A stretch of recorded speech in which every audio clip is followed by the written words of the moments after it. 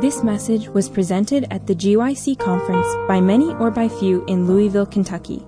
For other resources like this, visit us online at gycweb.org. All right, welcome back, everyone. I hope everyone had a wonderful meal and is rejuvenated. It's always hard to have class right after lunch. I've done it for the last 22 years. I have a 1 o'clock class. It's Hebrew, which makes it worse for the professor and for the students. But by God's grace, we manage. So we are in our last session today. God has been with us, and He will continue to be with us. I ask for your prayers for this particular session because we're going to be dealing with a very sensitive topic that I know is close to a number of people here as well, all of us, really. And it's not an easy topic, but it's one that we do want to have instruction from God's Word on. And so I just, let's bow our heads for prayer before we begin. Heavenly Father, we have been journeying through issues in interpretation. We have seen that you have given us your Word through divine inspiration, have revealed Jesus Christ through us in this Word. Really, it is the only way we can really know Jesus is to study Scripture. And so, in a sense, it's kind of a false dichotomy to speak about doctrines versus gospel because the gospel is Jesus Christ, and it is in the Word of God that we hear His teachings and read His teachings. Help us to understand these things.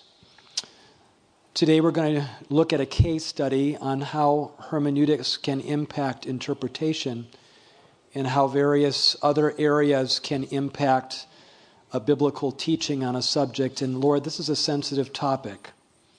And many of us here in this room have friends, relatives, we have loved ones, and we know that you have died for every single one of us.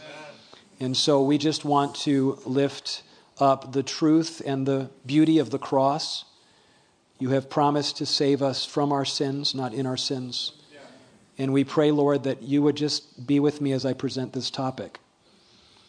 Lord, thank you for what you do for us every day. Every life, every breath that we take, every moment that we have is a gift from you.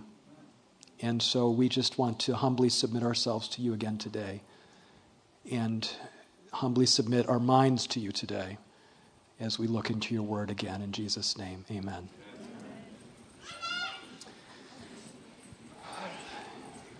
I was rushed in the last presentation, not because of your fault, but because of my fault. And I've neglected to share with you, again, some resources on prophecy that we have available. These are not things that I produced, but many of you know Anchor Point Films. And you know Chad and Fadia Cruiser, who are here and have their own booth here. You can buy them from them. You can come to our booth. Probably they have more than we do. But this is a series that they put out some years ago. Actually, it was spawned at a GYC, their series on Scripture. Anchor Point Films is, what was the name of the series again? I forgot. But anyway, it begins with Daniel 2. Continues with Daniel 9. There's a number that are missing here. Episode 7 deals with life after death, the big question of one of the key doctrines of our church that we've been talking about is the soul and the immortality of the soul. This is something that is very much taught outside of our church, and many people believe in. It's also not only taught in other churches, but it is a philosophy that is found in almost every single world religion out there. And it is in the media, it's everywhere. So this is approaching this from Egypt and Egyptian perspective. Our latest documentary series is a 2-set DVD on the 7 churches of Revelation. And that is a 2.5-hour series, I believe, and those are available here as well. So if you want some more resources, these were produced by Chad and Fadia after years of working on the ground as literature evangelists and evangelists, and particularly in the Pacific Northwest, which is quite a bit more secular than where I live in the South. And they just realized as they were going door to door, as they were talking about the Bible and prophecy, people constantly were referring to things that they saw on television or a documentary that they saw on the History Channel or on the Discovery Channel or whatnot. And so they began to have a burden that they needed to produce a series of documentaries that do not identify the Seventh-day Adventist Church, but that present our biblical truths and prophetic truths as we have them in Scripture. And I remember it was an embarrassing situation a little bit. I was doing a seminar many years ago at GYC, and my topic was Isaiah and the Assyrian terrorist threat. It was shortly after 9/11. 2001, people were talking about terrorism. We were in a war with terror, on terror and so forth. So I thought it was a compelling topic. I didn't realize that the back row of the seminar had a group of Assyrians sitting there. One of which was Fadia. She is from northern Iraq, and she considers herself an Assyrian. And her uncle, a very imposing gentleman with a very large mustache, came to me afterwards I was talking about ancient Assyria and, the wars between, Jonah going. Anyway, I didn't mention Jonah. He mentioned Jonah. He came to me and says, Dr. Hasel, I am an Assyrian. And I was like, oh. And then he said, Dr. Hasel, Jonah was sent to save the Assyrians. And I said, amen, you're absolutely right. That is as biblically founded and true as possible. He says, and God used the Assyrians to judge Israel. I said, you're right. Took them all captive. Isaiah prophesied that for years. Yep, that's what I was talking about. That's the destruction we looked at. He says, Dr. Hasel, I'm just pulling your leg. Everything's fine. He had this big, serious look on his face. And I gave a sigh of relief because, anyway, he's a wonderful man. I've since been in his home. We actually filmed this DVD in his home. He lives in Redlands, California, on top of a mountain, beautiful place. He's an architect, and we had he's a wonderful man. Anyway, I don't know how I got on that topic, but that's the recent DVD. Oh, yes, so Chad and Fadia at those meetings decided they needed to do something, and so we started talking about Daniel 2, and, they started doing these DVDs while they were living in their car. They would come to Southern, to Andrews University to interview different scholars. They didn't have a hotel. I had no idea about this. But the sacrifice that this young couple had to produce these DVDs, and God has blessed them. Our literature evangelists are selling this one all over the country now. We're giving it out. I don't know what they're doing with it, but anyway, God has been good and has blessed their ministry, and they're here too. So, if you're interested, go to their booth, come to our booth, either way. We're talking about hermeneutics and the field of study which is concerned with how we interpret the Bible or other literary texts. We've talked about some of those issues. We've just skimmed the surface, really. This afternoon, we're going to talk about how do we approach the Bible with serious questions. When we have a serious issue that we're confronted with, where do we go? And if we have that issue, how do we approach the Bible with that issue? Do we approach the Bible with the preconceived idea of what we want the Bible to say and then find that in the Bible so we can go on our path? Or do we go to the Bible with a humble heart, inviting it to teach us to say the right things, to think the right things, to have our minds, our souls imbued with divine inspiration for the direction of our lives? I'm going to hopefully have this be a shorter presentation. I say hopefully because that has not been the case. Basic principles, we'll talk about that first. Then the case study today is marriage and the family. I'll end with a story and a missional focus because everything that we do, if we can talk about these things intellectually, but if it doesn't if it's not something that is lived and spiritually discerned, it's just an intellectual exercise, right? So how do we make this relevant today? And hopefully we'll have a Q&A afterwards as well.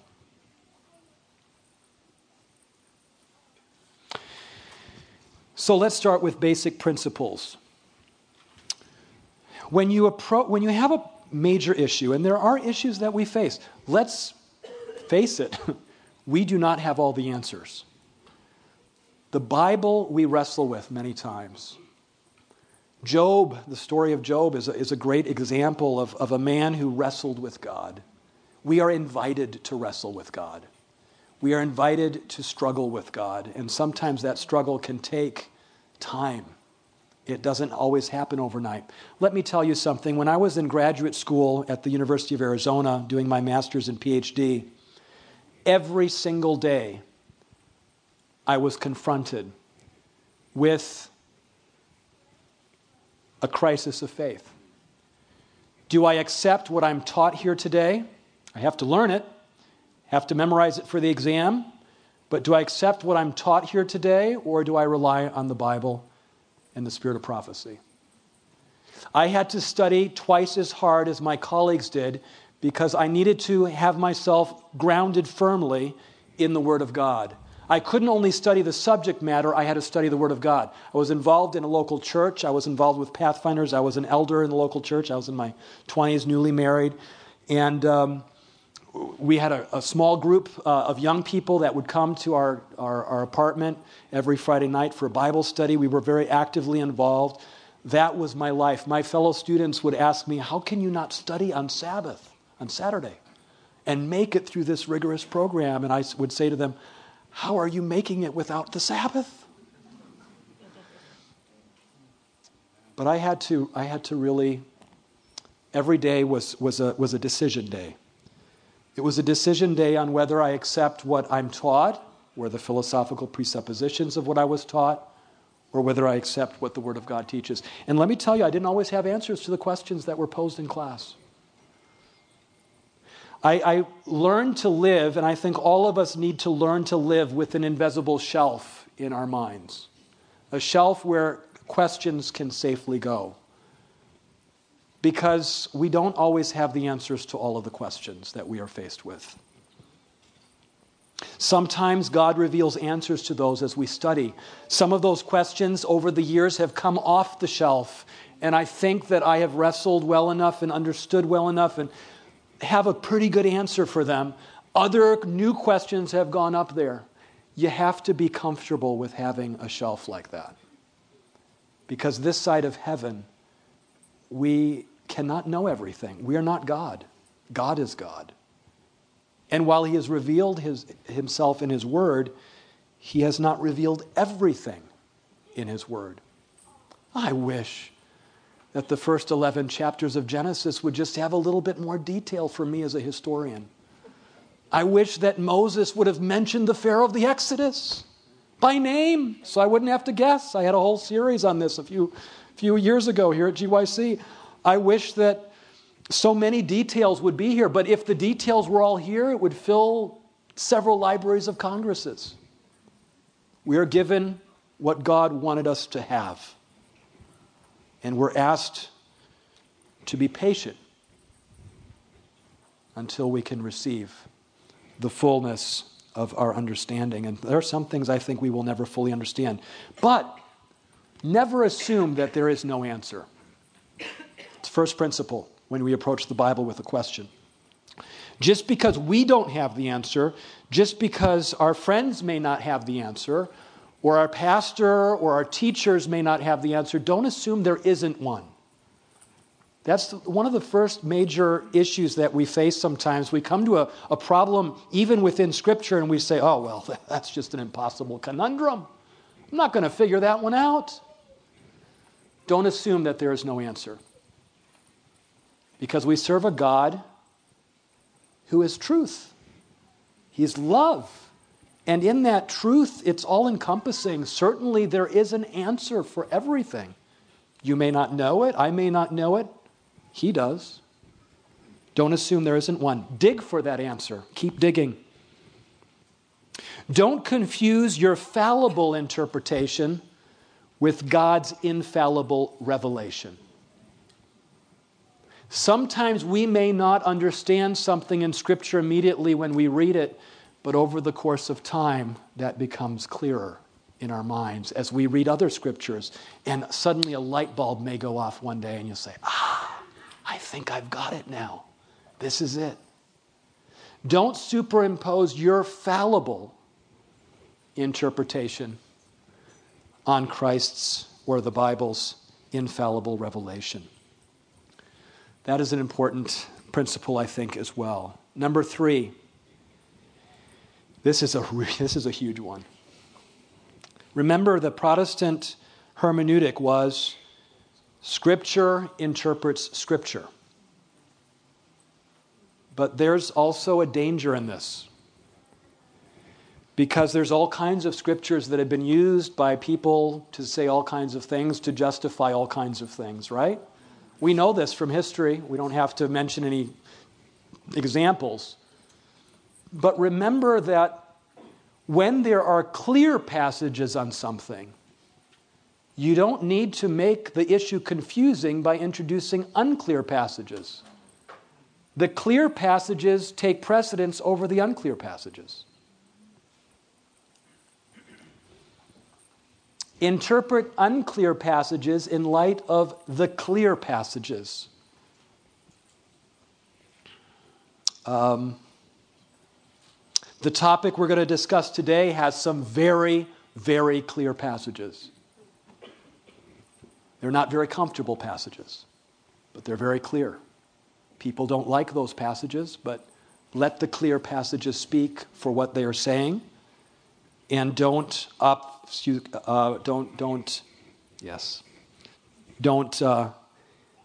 cause lack of clarity based on unclear passages.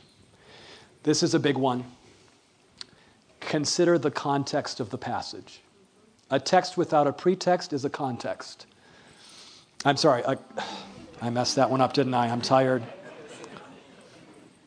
A text without a context is a pretext. So, consider the context of the passage. That's important. It's always important in life. Always consider the context of situations in life, right? People that you encounter. Sometimes things are not what they seem on the surface because there's a context to what is going on in their lives. Don't assume things. Take time to get to know the context. That's a huge lesson for life. It's a huge lesson for the interpretation of Scripture as well. Understand the context and allow that context to also influence what you're doing. Those are just some principles. You know, Scripture, while it has that depth that sometimes can cause us to really wonder about questions and things, Scripture at the same time is the gospel is very simple. Sometimes we make it complicated. Ellen White says this in Great Controversy, page 598. The language of the Bible should be explained according to its obvious meaning, unless a symbol or figure is employed. Christ has given the promise, if any man will do his will, he shall know of the doctrine.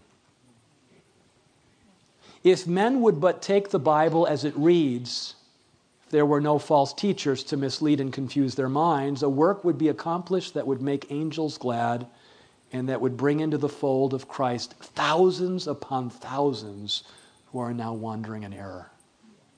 That's a profound statement. I was in China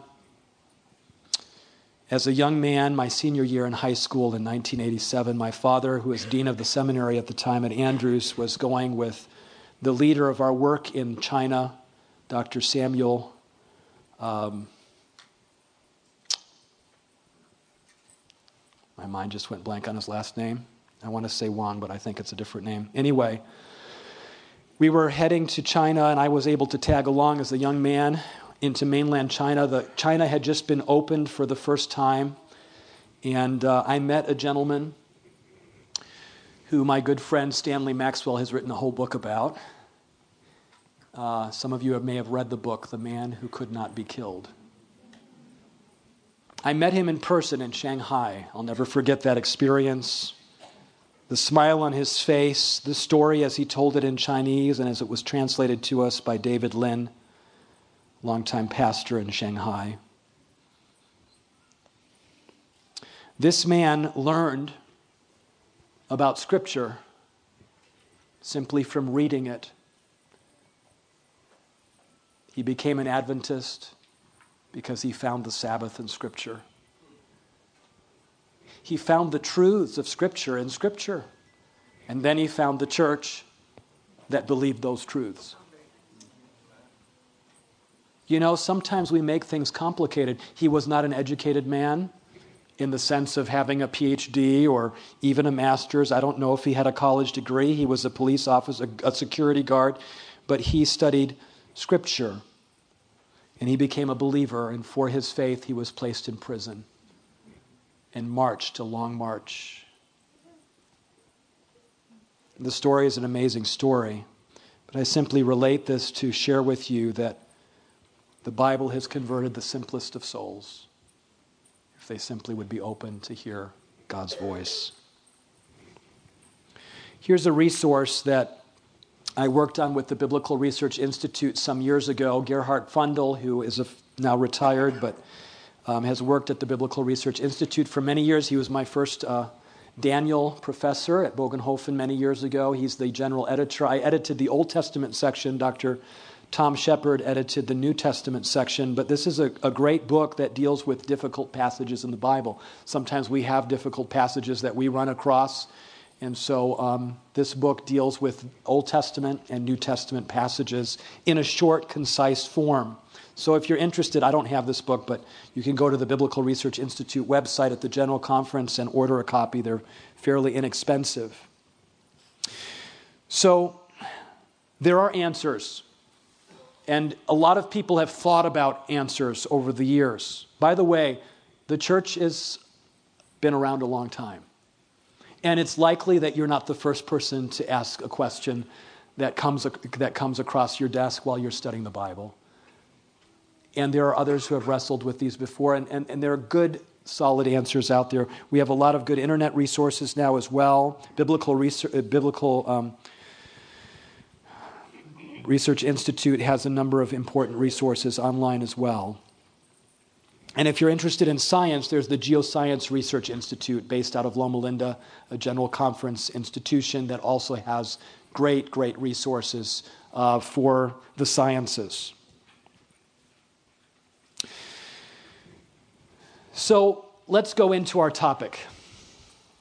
I'm going to be a little bit more text-based here in terms of reading a little bit more because I want to make sure that I get things right as I go through this.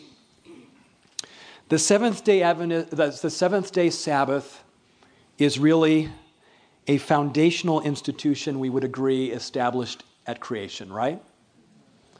That's why we as Adventists teach that it is applicable to all people at all times.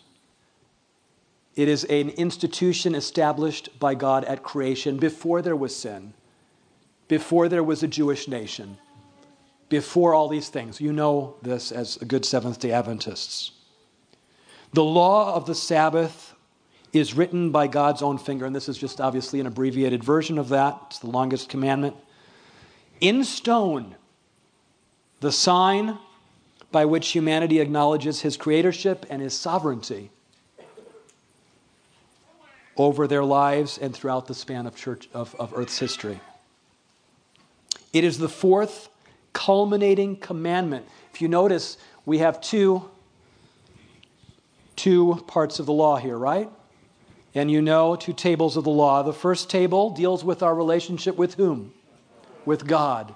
The second table deals with our relationship with whom? Each other. So God first establishes our relationship with Him, and that relationship with Him, as we draw closer to Him, draws us closer to each other. Is that right? So two parts of the law. The first part of the law ends or culminates with the Sabbath commandment, which really protects our relationship with Him as we come together Sabbath after Sabbath to worship Him, to reconnect with Him. We should be connecting with Him all during the week, but the Sabbath is a special time that He has set aside to spend with us. The fifth commandment, which is the next commandment up there, and it may not be as clear to you on the screen because of that terrible light up there that washes it out. But the fifth commandment is right up here, and it begins with the words, honor thy father and thy mother. That's the fifth commandment. The opening commandment of the second table of the law. It provides the bridge, perhaps, if you will, between our vertical relationship with God and our relationship as a society with each other. Honor your father and your mother, that your days may be long upon the land which the Lord your God is giving you. These two commandments are unique in two ways. First, they are the only two commandments that are spoken as a command without a negative. Did you notice that? By the way, I need to say this. None of the commandments are negatives. Amen. They begin with God's grace and salvific act. Amen. God begins and says, I am the Lord your God who brought you out of the land of Egypt. Therefore, you will, what? You will, where is it? Have no other gods before me. It is as a response to his salvific act that we respond in keeping our relationship with him exclusive. So it's not a negative thing. It's a response of worship for what God has done for us. It's a beautiful thing, actually, when you think about it. And the way that the Hebrew is on these things can be translated, I am the Lord your God who brought you out of the land of Egypt. Therefore, you will have no other gods before me. But these are the only two that begin without a negative prohibition. We're told to remember and to honor. Now, the word remember is used many times in the Old Testament, but it's particularly important here because we're to remember the Sabbath day, and then we're even told to go back further and remember why we're to remember the Sabbath day, right? Secondly, they define our relationship most exclusively with the very sources of our existence. Think about this for a moment. Just as God, as the creator and the source of life in the universe, deserving of our worship on the day he designated, so parents are the propagating source of life on earth, and as God's stewards of creation are deserving of honor from their children. I think there's related aspects here, don't you? Let us unfold the concept a little bit further and look at the marriage and the family as it's constituted in Genesis. On the sixth day, God comes to the climax of his creation, humanity, and it's fascinating that the plural is used in Genesis 1:26. Let us make man in our image. It's the first time that plural is used. There's been a lot of discussion about that. I like to believe that it is referring to the plurality of the Godhead. Let us make man. God is in relationship within the Godhead itself. There is God the Father, God the Son, and God the Holy Spirit. They have been in relationship with one another for eternity, and they are creating relationship here now in this new planet called Earth and in the creation of humanity as well. Let us make man in our image. All the persons of the triune Godhead in loving relationship with each other now create the divinely instituted human relationship on earth. Let's look at this a little bit closer. In the image of God, he created him, male and female, he created them. By the way, in this, which is the largest segment of the creation story, all the other segments on the preceding days are not as large as this one, as it relates to the creation of humanity. And we could spend a lot of time on this today. I won't spend too much time, but I want to say two things. I don't think it's a coincidence. It's not reflected here, but the word bara in Hebrew is the word to create. And that word is emphasized in Genesis 1:27 through 28. It is emphasized and repeated 3 times. Bara, bara, bara. It's repeated in different ways to indicate what God did. I don't think it's a coincidence that God, and in Hebrew this is important because when something is repeated 3 times, it means the author really wants you to know something. God wants you to know that you are created. You're not simply an accident. He wants you to know that you are created in His image. We have a family that lives next door to us, the Hilton family. No relation to the Hiltons who own the big hotel chain. But they have several dogs, and they like to produce and sell puppies. Beautiful puppies. I'm not advertising for them at all. I'm just letting you know. They have a new litter right now, and we were out holding the puppies. My daughter Daniela loves animals, and we thought it would lift up her spirits a little bit as she's just had knee surgery. So we were out there holding the puppies, petting them and everything. Dogs are wonderful animals. I grew up with dogs. We can learn a lot from them, right? They're probably a lot more loyal than we are. They're faithful. But dogs are not the same as human beings. Animals are not the same as human beings. They can't paint a masterpiece. They can't compose a symphony. They cannot speak and communicate the way we can. They probably are able to worship, I would think, but certainly not in the way we can. We have been given speech. We have been given free will. We have been given a great deal of responsibility. We are the only creatures in the creation account that are created in the image of God. We are given His attributes. Eve is taken from Adam's side. Adam declares, "This is now bone of my bones and flesh of my flesh."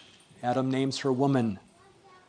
Marriage requires that a man shall leave his father and mother and be joined to his wife, and they shall become one flesh.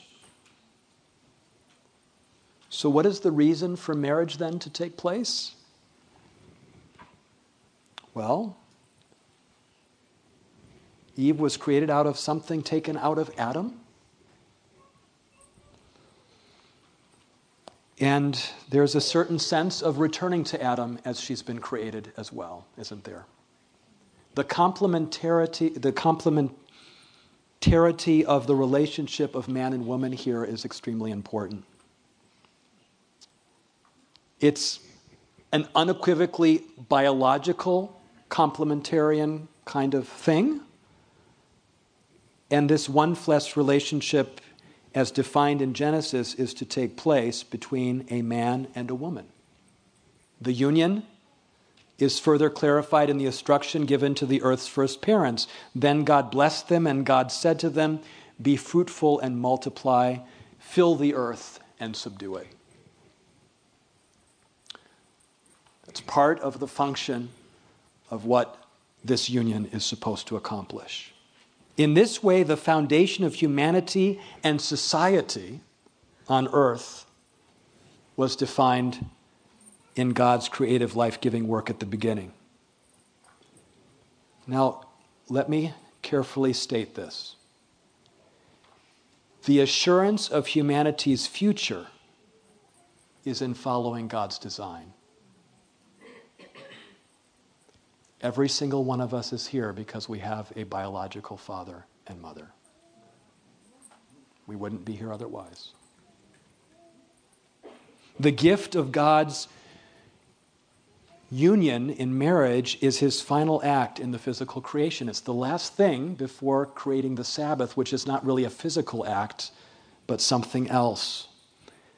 The institution of the Sabbath in time brings this union into communion with the divine agent of creation.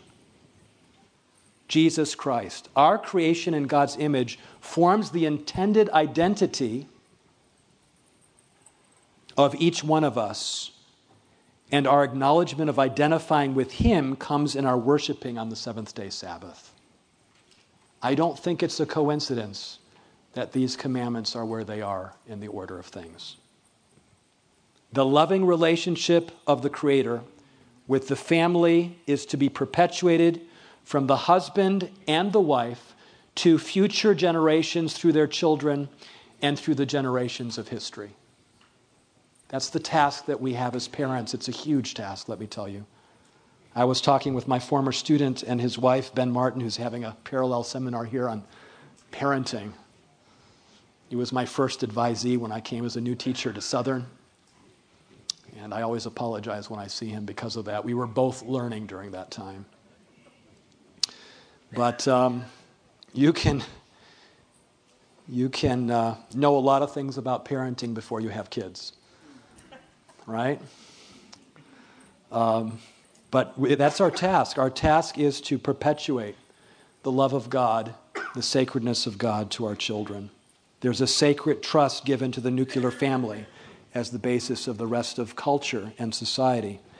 As their relationship with God and with each other goes, so goes Earth's history. This is a big thing.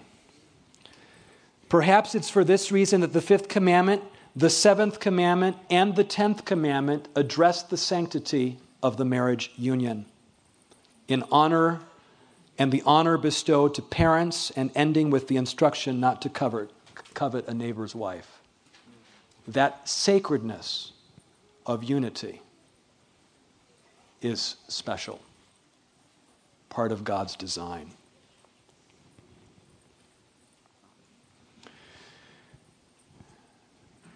Now, concerning the divine institution of marriage in the canon of Scripture, if we apply this principle of allowing Scripture to interpret Scripture, we have to look at what else is said. And here we can spend a lot of time, but I want to focus on a few things on Old Testament and marriage. The marriage covenant in the Old Testament is really the basis for the future promise. Think about it. The covenantal promise and the future promise of the Messiah. Generations are traced through history. By the way, 1 Chronicles is not just a bunch of boring begats. 1st and 1st Chronicles is the way the Middle Easterner thinks still today. You ask an Arab person what family he belongs to, and he can trace back his generations to the beginning.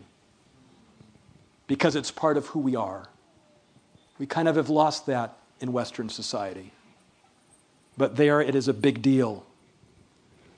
Genesis 5 and 11 trace the history of humanity through that period of history. The promised seed of the Messiah, Jesus Christ, is to be fulfilled through that process. Yes, Jesus was born of the Holy Spirit to a Virgin Mary. But if you read the lineages in Matthew and Luke, you can see how important those are to establish Christ's connection to the promise.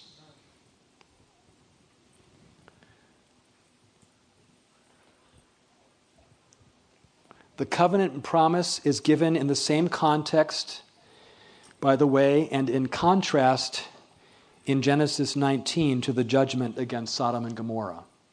It's the same book, just a few chapters later, that you have that event. So the promise, in other words, that God makes to Abraham as he visits him, that he will have a son, and Sarah laughs, you remember? That same story, that very same story, is dealing with the issue of Sodom and Gomorrah. The promise of a son and the judgment against two cities. When the natural order is broken, severe consequences result. When the promised seed of the Messiah is jeopardized by the death of Ruth's husband in Moab, other things needed to happen in order to make that fulfilled, right? They returned back from Moab. Naomi, bitter and sad. Ruth, gleaning in the field, and suddenly, it's a beautiful love story if you haven't read it. There's Boaz. Wonderful. And through their marriage, Obed, the father of Jesse and the father of David, is born. And in this love story, we see the gift of rekindled love and marriage providing for the future of a family and a future of the human race. Marriage is a beautiful thing.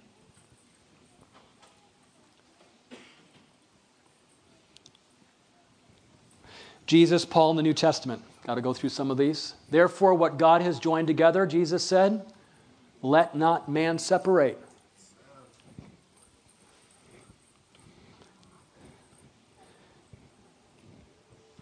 Yes, he was talking here about divorce, but he was also reaffirming what the Old Testament had been teaching from the beginning.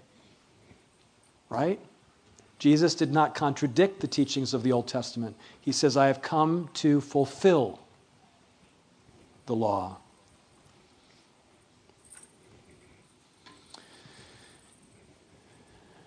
Jesus affirms Scripture, and Genesis in particular, by stating that the joining together of man and woman comes from God, and that what God has divinely ordained should not be separated by man. Paul specifically addresses the foundational nature of the marriage union in Romans chapter 1. Beginning with creation, Paul affirms that all humanity through nature could come to understand the reality of the existence of God, but Paul goes on to state that, quote, they exchanged the truth of God for a lie and worshiped and served the creature rather than the Creator. This choice to believe in a lie led them to their practice, which comes in the next verse. For this reason, God gave them up to their vile passions. And what follows is the description of same-sex relations between both females and between two males. For Paul, biblically defined sexuality between a man and a woman is natural. That's the term he uses. And is intrinsic to the very nature of human beings who are created in the image of God. It is the refusal to accept the Creator by exchanging his worship with that of the creature that causes them to be handed over to their lusts. Sexuality then should not be limited merely, this is important, sexuality should not be limited then merely to behavior and activity. Rather, it should be understood within a biblically defined concept of created humanity in the image of God, a totality that provides the framework to reinforce moral behavior. I know that was a mouthful. You have to buy the book later to get that again.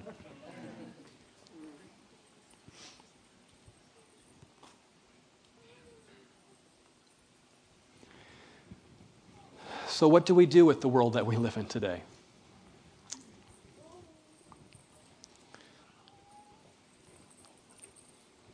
It's not an easy world. I think this picture is amazing for several reasons, because I know the people in the picture and they're good friends, but they're in the middle of a road. And today there's no question that marriage is in crisis, no matter what angle you look at it from. It shouldn't surprise us, because if marriage is an institution ordained by God at creation, wouldn't that be a special target for Satan in the days in which we live? If the two creation-instituted doctrines, if you will, and there are more, but those two specifically are there, wouldn't that be the aim of Satan's attack as best as he can? And there's another element to this. You remember we read in the Spirit of Prophecy that one of Satan's main problems with Jesus being the agent of creation was that he was the one who created, and human beings were created to procreate, but Satan and the angels evidently can't. So we have here another aspect of complexity in this. In our society today, marriage is being attacked on all fronts. In this picture with my friend Dr. Timothy Matthews again and his wife Felicia and their little one, they're expecting now the second one, by the way, just announced that. Where they're walking, they can get hit on all sides, can't they? And that's the way it is today. We can get hit on all sides. We are facing big issues. Now, let me say this. We're going to talk a bit about some of the things that have happened recently. Many nations in the world, United States recently, in addition to many others, have legalized same-sex marriage. We know that. That is one thing that is happening in government, and that is impacting our lives as a nation, as institutions, as a church in many ways. It is also impacting many other churches, as you know, as well. And it raises new questions that we have to deal with about the institution of marriage. It raises new questions about the separation of church and state. It raises questions about the sanctity of marriage and the family in today's society. Is marriage a religious institution that is defined by the Bible? Is it simply a biological necessity for the creation of life? Is it only in the sphere of individual human rights and personal preference? There are so many things that are at play here, and this is a very loaded topic, and I'm not going to get into it too deeply. But I will say this, that it has certainly affected the church as well. Sorry, that's not what I wanted to do. Today, mainstream Protestant churches are increasingly accepting same-sex marriage, not only among the parishioners, but also among their clergy. And when I say churches, I'm talking about Protestant churches. In 2009, the Evangelical Lutheran Church in America and the Episcopal Church USA both independently voted to approve homosexual clergy. Lutherans recently elected a practicing gay bishop in California, and the Presbyterian Church USA welcomes practicing homosexuals, ministers, and leaders as of 2011. In Europe, the Scottish Episcopal Church approved same-sex unions in 2017, and as some of you are aware, just this past year in February, there was an emergency general conference session by the Methodist Church that dealt with this issue. I have a very good friend who is a professor at Asbury Theological Seminary, who's written a book on this topic, a very good book, by the way, and he was in the middle of that fray. And he came to lecture at Southern 2 years ago, I believe it was, and was sharing with us the crisis that his church is facing in North America. He says, I'm part of a committee, we're discussing major things. What happens when the church splits? What happens to our parishioners? He says, we don't care anymore. We're at the point where we don't care anymore about the properties and the institutions and the churches themselves, but where is a safe place for parishioners to go when the split happens? And he wasn't talking about the possibility, he was talking about the inevitability of it happening. Now, surprisingly, as you may recall, in February of this past year, the Methodist Church decided to uphold a biblical view of creation, marriage, covenant. But that hasn't stopped the forces within the church to continue to push their way. And as I was listening to him and hearing some of the discussions that are going on in their circles within their denomination, and they're talking to the Presbyterians who went through this some years ago and faced the same issue in their churches, I'm thinking to myself, this sounds very familiar to me. It's hitting us too. And we need to be aware of some of these issues. Now, I don't believe that the recent decisions in the churches I've just mentioned have dramatically aided in the increase of membership in those places, in those denominations. In fact, we know that Protestantism in America is not in a very good place, and you can read the statistics that have come out from time to time. How do these churches really argue for these positions. So that's what we're going to talk about. And I'm going to discuss this on the basis of sources that are out there, that are readily available. The book has more sources than I can talk about today. But there are three things that have been used as an argument. Number one, there's a redefinition of creation and the acceptance of an evolutionary worldview. You see, if you're believing in an evolutionary worldview, you really don't have the creation basis anymore for either the Sabbath or the institution of marriage. Is that right? We have to realize that these are core things. If we give up creation, we're giving up a lot. Not only those two institutions, by the way. I wrote an article just the last few months, which was an expansion of an article I wrote some years ago for the Adventist Review on why I am a creationist and what difference it makes for my everyday walk. And it's interesting that almost every one of our 28 fundamental beliefs are tied to that foundational few chapters of Genesis. Every single one of them. So you have to redefine creation. 2, there is a reinterpretation of key passages in Scripture that have historically been seen as prohibiting homosexual behavior. And by the way, there are some very clear passages. We're going to read them in a moment. I hope I'm not going to offend anybody by reading the Bible here, but there are some very, very clear passages. And these are referred to often by others as clobber texts. I'm not intending to use them here. I simply want to understand what the Bible is teaching on this matter. Number 3, an application of passages on love and acceptance that take precedence over clearer passages on the subject. Those are the 3 tacts that are used. So the first is redefining creation.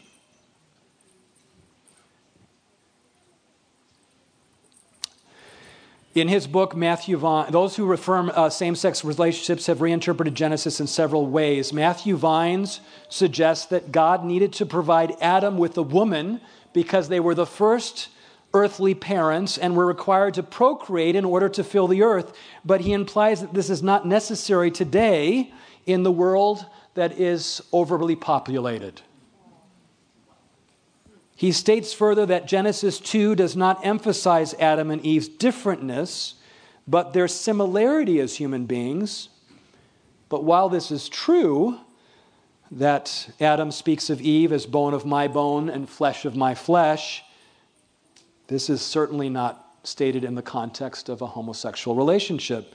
This is a comparison with all the different animal species that are around, right? That was how Adam first recognized that he was alone. It then does not follow that sameness and companionship was all that mattered, for they also, the text says, became one flesh. And here the complementary nature of God's design in making this physically possible becomes a key element. They were the perfect anatomical match for each other, as several have pointed out. Procreation is an essential purpose for marriage, and even though not all couples are able to or have children, the parental role of a husband and wife is also assumed, as we have already seen in the 5th commandment. Others have suggested that Genesis is merely descriptive and not proscriptive, that it describes what God did, but that God did not make marriage between a man and a woman normative or exclude other relationships. But to this we must again appeal to the 5th commandment, which is certainly prescriptive or proscriptive, and to the laws in Leviticus, which we will see in a moment, and to Jesus and Paul, which we will also refer to in a moment, who both affirm the creation order as ordained by God and therefore natural. In fact, after God finished the apex of his creation, that is man and woman, his design was perfect. God declares what? It was very good, right? So there was really no need in Genesis 1 and 2 for a prescriptive statement. In other words, something that denied something else because the fall had not yet taken place. It was only after the introduction of sin that deviations began in the union he designed humanity for. And so this argument is somewhat difficult. Let's go to Leviticus 18:22. We don't have a lot of time today to talk about these, but here are some of the clear passages. You shall not lie with the male as with the woman. It is an abomination. And in Leviticus 20:13, if a man lies with the male as he lies with the woman, both of them have committed an abomination. They shall certainly be put to death. Their blood shall be upon them. These commands occur in a series of sexual prohibitions that include adultery, incest, child sacrifice, and bestiality. All of these prohibitions are still valid in contemporary society, except for, of course, the homosexual act in recent years. But in this list, only homosexuality is described as an abomination. And that word, by the way, is tobeba in Hebrew, which can also be translated, I'm just taking this from the dictionary, an abhorrent thing, something detestable, loathsome, utterly repugnant.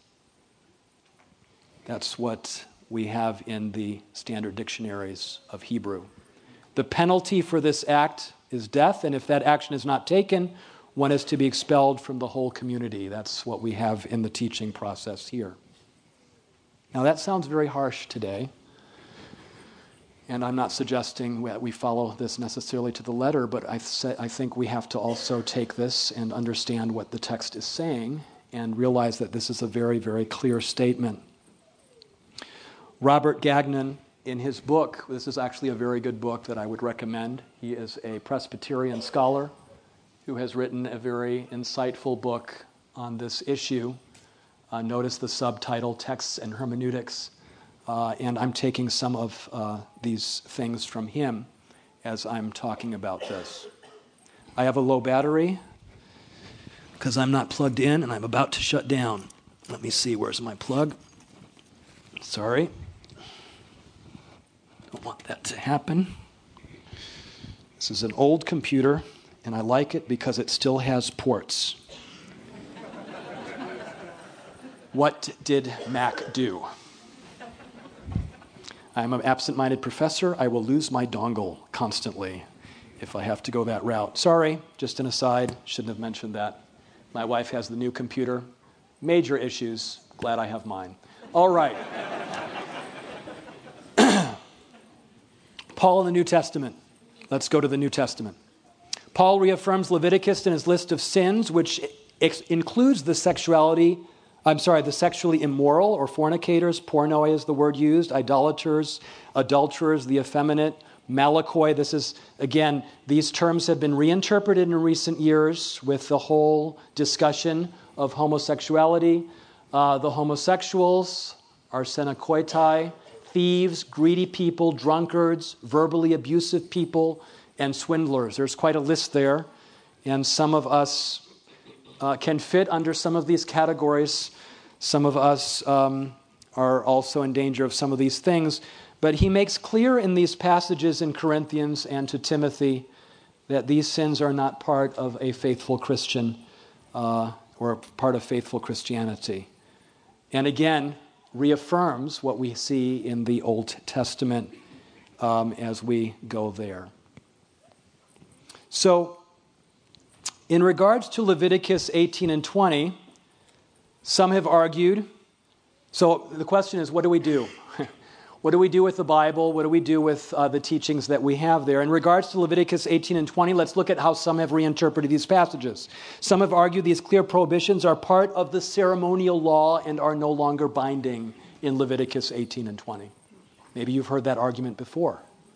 That's the main argument that is used against the Sabbath. It's a ceremonial thing.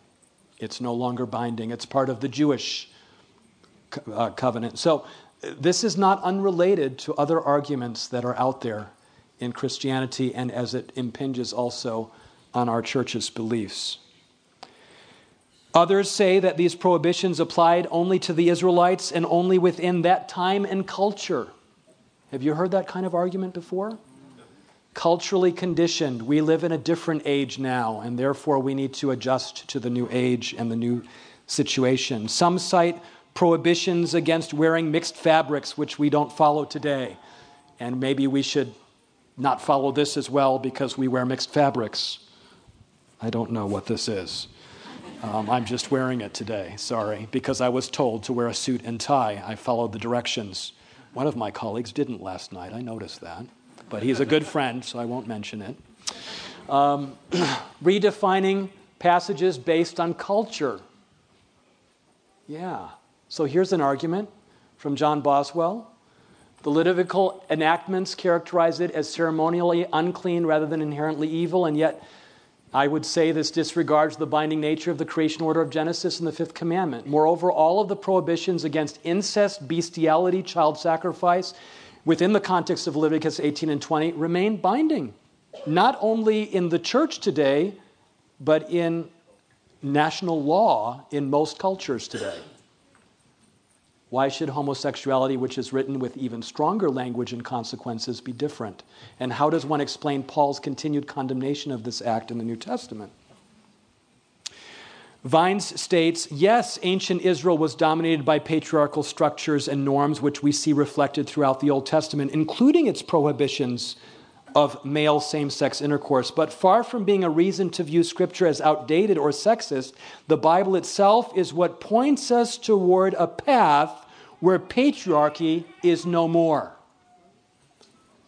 So Paul, according to these writers, is moving us. Yes, he says this in some of his books, but in other books, he's moving us, in other letters, he's moving us to a new understanding. And this is called a trajectory hermeneutic. It's a very important key term, trajectory hermeneutic. There's a trajectory in the Old Testament, patriarchy. Then the New Testament, where Christ is liberating the church from some of these Old Testament laws. It's a very evangelical, argument. And that we are on a trajectory that even leads us outside of Scripture. If Paul and Jesus could have, they would have gone even further than they could in their day because of the cultural bounds that they had in their time. Now, to me, this is dangerous because how can you prove or say what Christ and the apostles would say or do outside of Scripture? You are no longer interpreting Scripture on the basis of Scripture. You're developing a hermeneutic that takes you outside of the Bible. And the problem with this view is also that what you're doing is that you're also taking a verse of Scripture, one verse, and making that the verse that overcomes all other passages in the Bible that we've already read. That verse is Galatians 3:28. There is neither Jew nor Greek, there is neither slave nor free, there is neither male nor female, for you are all one in Christ. This is the key text that abolishes the distinctiveness in the genders, if you will, as well as as race, and of course as slave or free. This is the trajectory hermeneutic that is using this. With this verse, Vines writes, this is the quote, listen, Paul undermined the belief that patriarchy has a place in the kingdom of God with this verse. But is that really what Paul is saying here? What is the context of Galatians 3:28? Do you know? Does it really redefine the image of God's creation order? Does the context really support sexual distinctions to be removed, allowing for same-sex relations and marriage? Is Paul pointing to us to a hermeneutic outside of Scripture itself, which he couldn't come to because of the cultural context that he was in? Wait a minute, what cultural context was Paul in? Greek culture. What was going on in Greek culture? Homosexuality. Anyway, sorry. But this is the argument that's being made here in this passage. Roy Gain, who teaches at the seminary at Andrews University, and this is an excellent book if you want another book published by Andrews University Press on homosexuality, marriage, and the church, has both Adventist, non-Adventist, and other individual scholars, as well as other individuals who are writing in this, including some individuals who are here at GYC this year. Paul upholds Leviticus 18 and 20, when in 1 Corinthians 5 he commands that a man in an incestuous relationship with his stepmother should be disfellowshipped. That's what Roy Gaines says.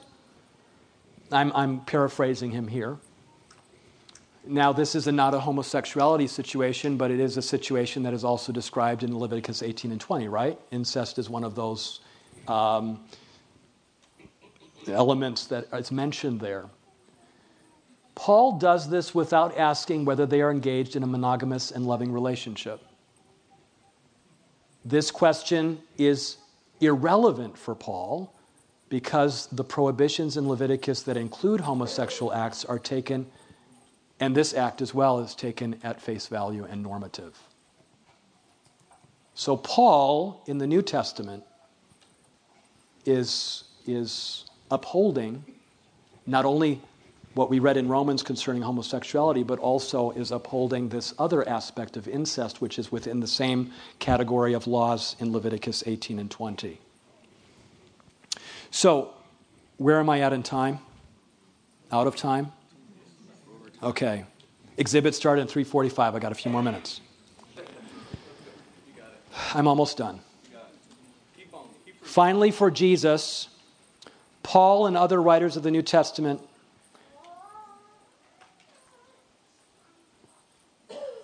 would say, I believe, that it is the believer's identity in Christ and our need for the grace of Christ that provides the solution to the temptations and tendencies of sin.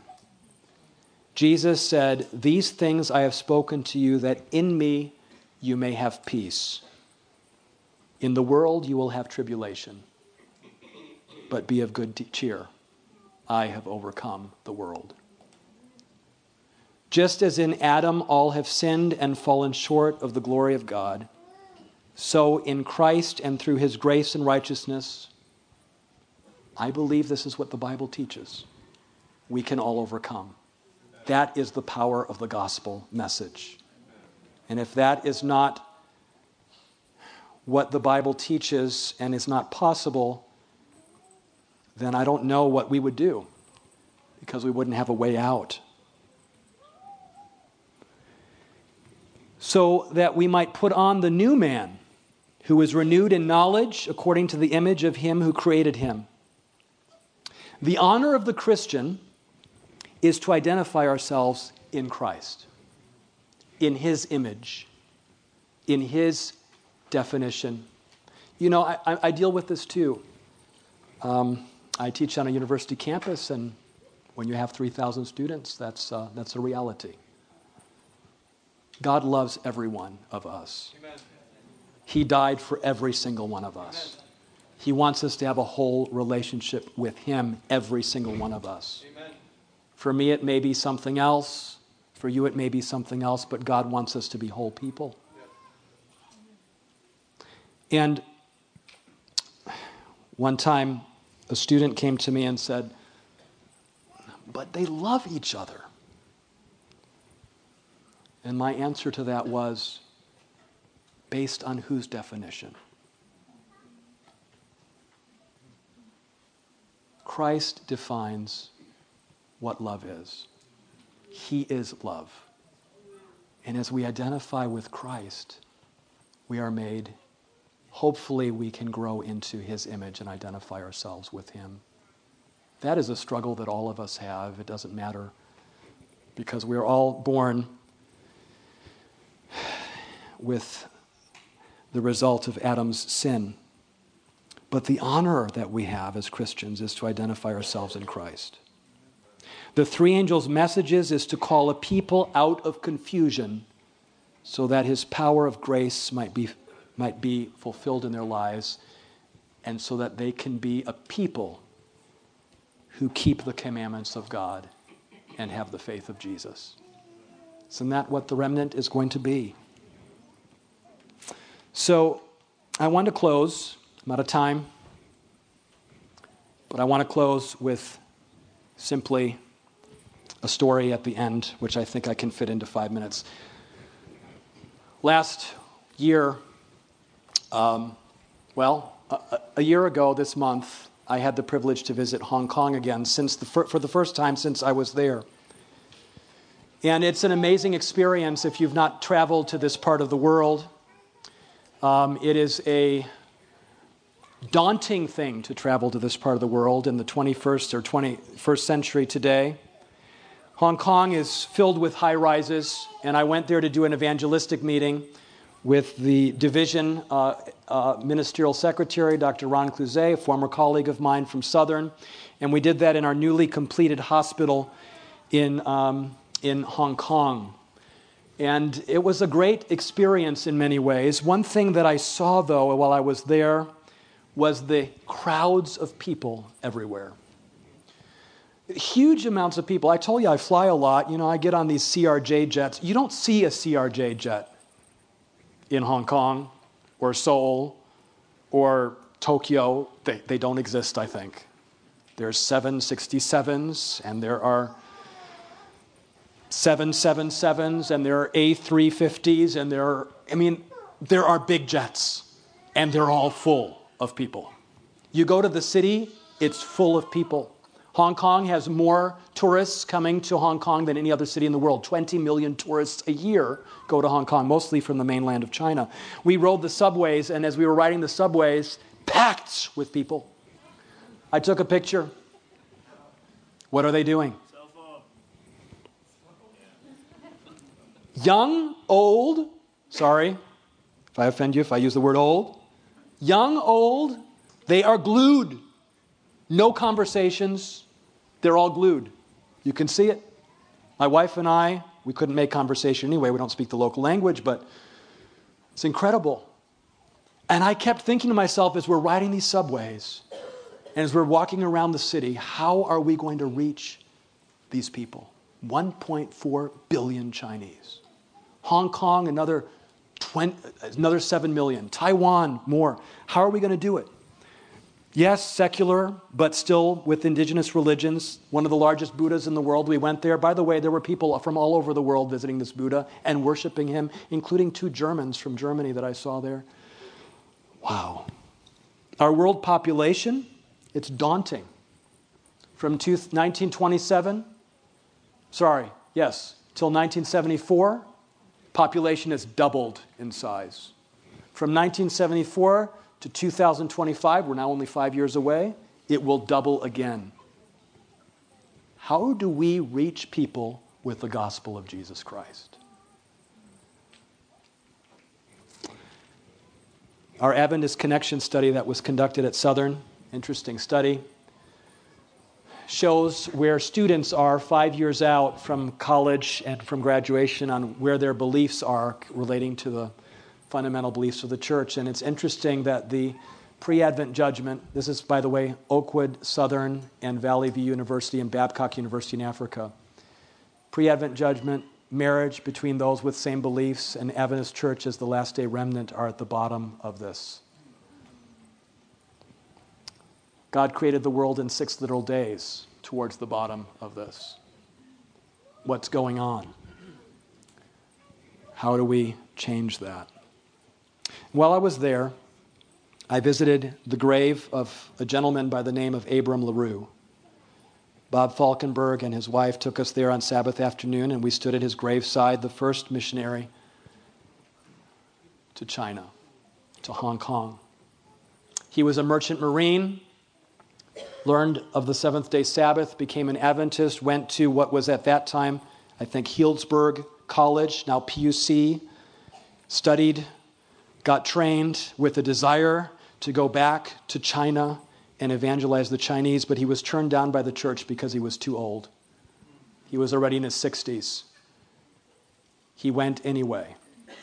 Went to Hawaii, found his way, and arrived on his own money, on his own ticket, and he began to produce literature, and he began to evangelize. 8 years passed, and at the very end of his life, this picture was taken just a year before his death. He was joined by another missionary family, and they had their first baptism, the people that you see there, many of them sailors, like he had been in the Merchant Marine, baptized into the Seventh-day Adventist Church. But LaRue didn't know that his beginning of the work there would lead one of these gentlemen to go to Korea and another Korean missionary to go to Japan. Wow. And he wouldn't know that in the next 5 years or so, the work would be started in Asia in 2 other countries. Amen. Today, Korea has a very large Adventist population. China is growing. There's persecution there, closing of churches, our churches, arrests of our ministers. It's a challenging place, but God is at work. We need to have courage today to be people like Abram LaRue. We have a message. It's a message of love. May we fulfill the mission and uphold the word of God that he has given us for this time. Let's bow our heads. Gracious Heavenly Father, the theme of this conference is by many or by few. We are few, really, compared to the vastness of this earth's population. We don't know how it's going to be accomplished, but from your word we know that it will be accomplished, and that you're just seeking willing souls to do that work. Maybe there's another Abram LaRue sitting here in this group today, or listening to the plenaries during this weekend. Maybe there are 1,000 of them. Maybe there are 2,000 of them. But Lord, we have been called for such a time as this. We have been given your word. These are not easy times. These are not easy situations. We think of Christ who came in uneasy times and did not confront easy situations. But he upheld the word of God, and he loved all of those around him, and he drew them to him. May we be those kind of people. May we share with them your word, and may your word transform us into your image, we pray. In Jesus' name. This message was recorded at the GYC conference by many or by few in Louisville, Kentucky. GYC, a supporting ministry of the Seventh-day Adventist Church, seeks to challenge and inspire young people to take a sacrificial initiative for Christ. To download other resources like this, visit us online at gycweb.org.